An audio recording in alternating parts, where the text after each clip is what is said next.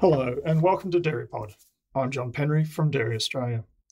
In this episode, Dairy Australia's Industry Insights and Analysis Manager, John Droppett, and Tony Anderson, Dairy Australia's Agribusiness Manager, discuss the value to farm businesses in understanding the factors impacting milk markets and driving local farm gate prices. The conversation provides an insight into why Dairy Australia's new milk price workshops were developed, the market information available to all farmers today, and how a better understanding of the basics of milk market dynamics can help farmers maximise profits and manage risk. Tony Anderson, welcome to DairyPod. Thanks, John. Good to be here. So we're here to talk about the milk price workshops today. Let's launch straight into it. What and where are the milk price workshops? Yeah, good, John. Thanks for that. Well, so they kick off in Echuca on the 28th of February, and they're followed by 8 more right across Victoria. And these workshops dive into the world of milk markets, helping farmers to better understand what drives their farm gate milk price. So this project, it's running over 3 years, and we intend to get to all the states of Australia. But first, we're just kicking off in Victoria with a focus on the southern milk pool market dynamics. Now, I've been involved in these to some extent in the planning, and I understand they're 4 to 5 hour workshops, which is pretty in-depth stuff. Now, to put you on the spot, what's your elevator pitch for these workshops? What is there to take away from a 4 to 5 hour workshop? Okay, thanks, John. Well, I'll start off. I want to quote you a line from a famous movie, iconic in the 80s, Ferris Bueller's Day Off. And Ferris made the classic line very early in the movie: life moves pretty fast, and if you don't stop and look around once in a while, you're going to miss it. And things change really quickly in the dairy industry too, especially in the area of milk markets. I'll just give you a quick idea. You probably know this, John, but plenty of the audience wouldn't. But right back in 1949, now that's only 70 years ago, a little over 70 years ago, the federal government, in partnership with the ADF, surveyed the operating costs of 1,000 dairy farmers from right across Australia in order to set a nationwide farm gate milk price.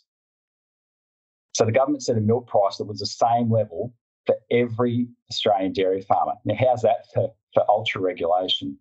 And about the same time, the British government were happy to have their households pay a premium for Australian and New Zealand butter, just so these colonies could establish their export industries. So amazing levels of regulation. But things change. So we have regulation, deregulation, a dairy code, lots of cooperatives, not many cooperatives, milk pools, longer-term contracts. So the landscape's always changing. And if you think that things were the same as they were 5 or 10 years ago, I can tell you they're not. Yeah, but like you say, people still think about deregulation, but that was 20 years ago or 23 years ago, and there's so much even that's happened since then that's changed in the industry. Now, fundamentally, this topic isn't new though. Can you tell me what the origins of this workshop series in particular? Why have we picked this point in time to take a deep look at things?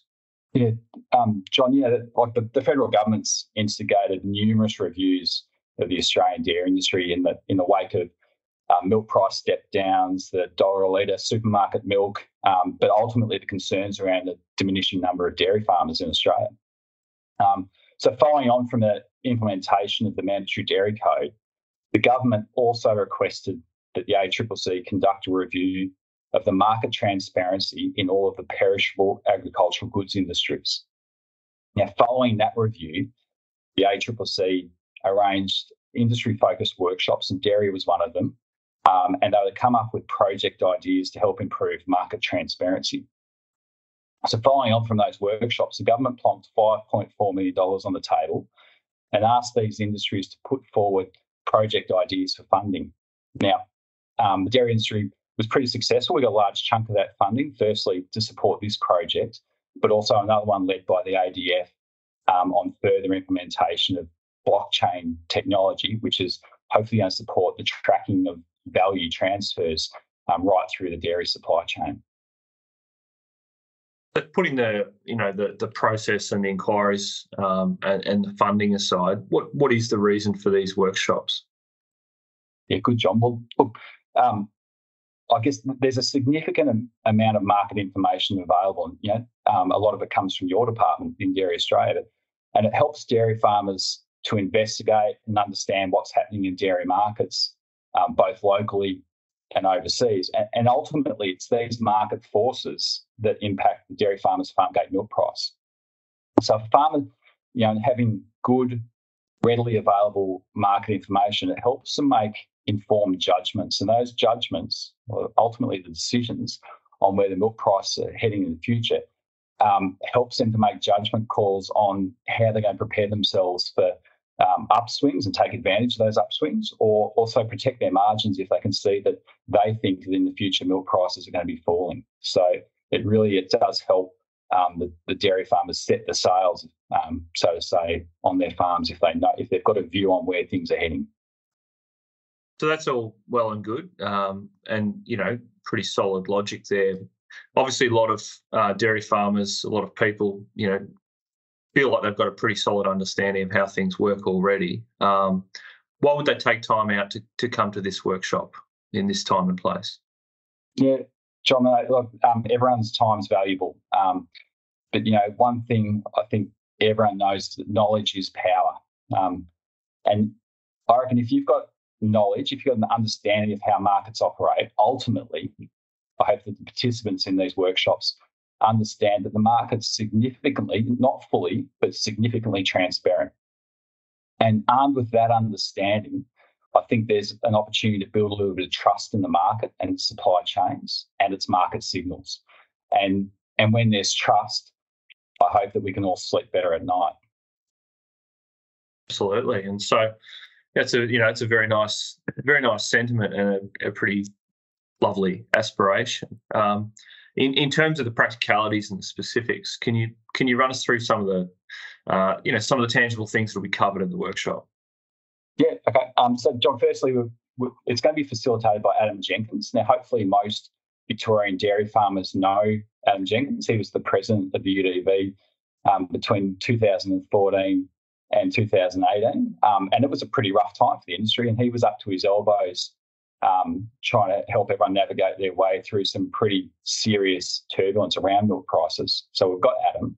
I'm going to cover off on some history of milk pricing in Australia, including regulation, export support, domestic support, deregulation, the Dairy Code of Conduct, and a few other things. John, you're making a star appearance, covering off on global and domestic market drivers. We've got Janine Waller from the Dairy Processors Federation introducing their fantastic website full of current market information. It's the Milk Value Portal. We also have a chat to Scott Briggs. Scott's the Managing Director of National Milk, and he's an advocate for the Australian Milk Price Initiative, which was launched last year. It's aimed at establishing a spot market for milk. It's in recess at the moment, but it's still there. And he's got fantastic industry insight into the areas that you and I don't often see. And then we bring it back to farm, and we actually spend a fair bit of time on this one. And as you know, there's a myriad of milk payment structures out there that our milk buyers or processors have on offer to our farmers, whether it's flat, seasonals, 7+5, 1-on-1, 2-on-1. It goes on. It's a complicated world. So we've got a local farm consultant in each region dedicating their time to exploring the thought process that goes behind choosing the milk payment structure that best suits your farm. And what you want is the best price. And the best price isn't necessarily the highest price. It's the best price that helps you to maximise your profit margin with a level of risk that's acceptable to you. So I know that sounds really mysterious. It's not.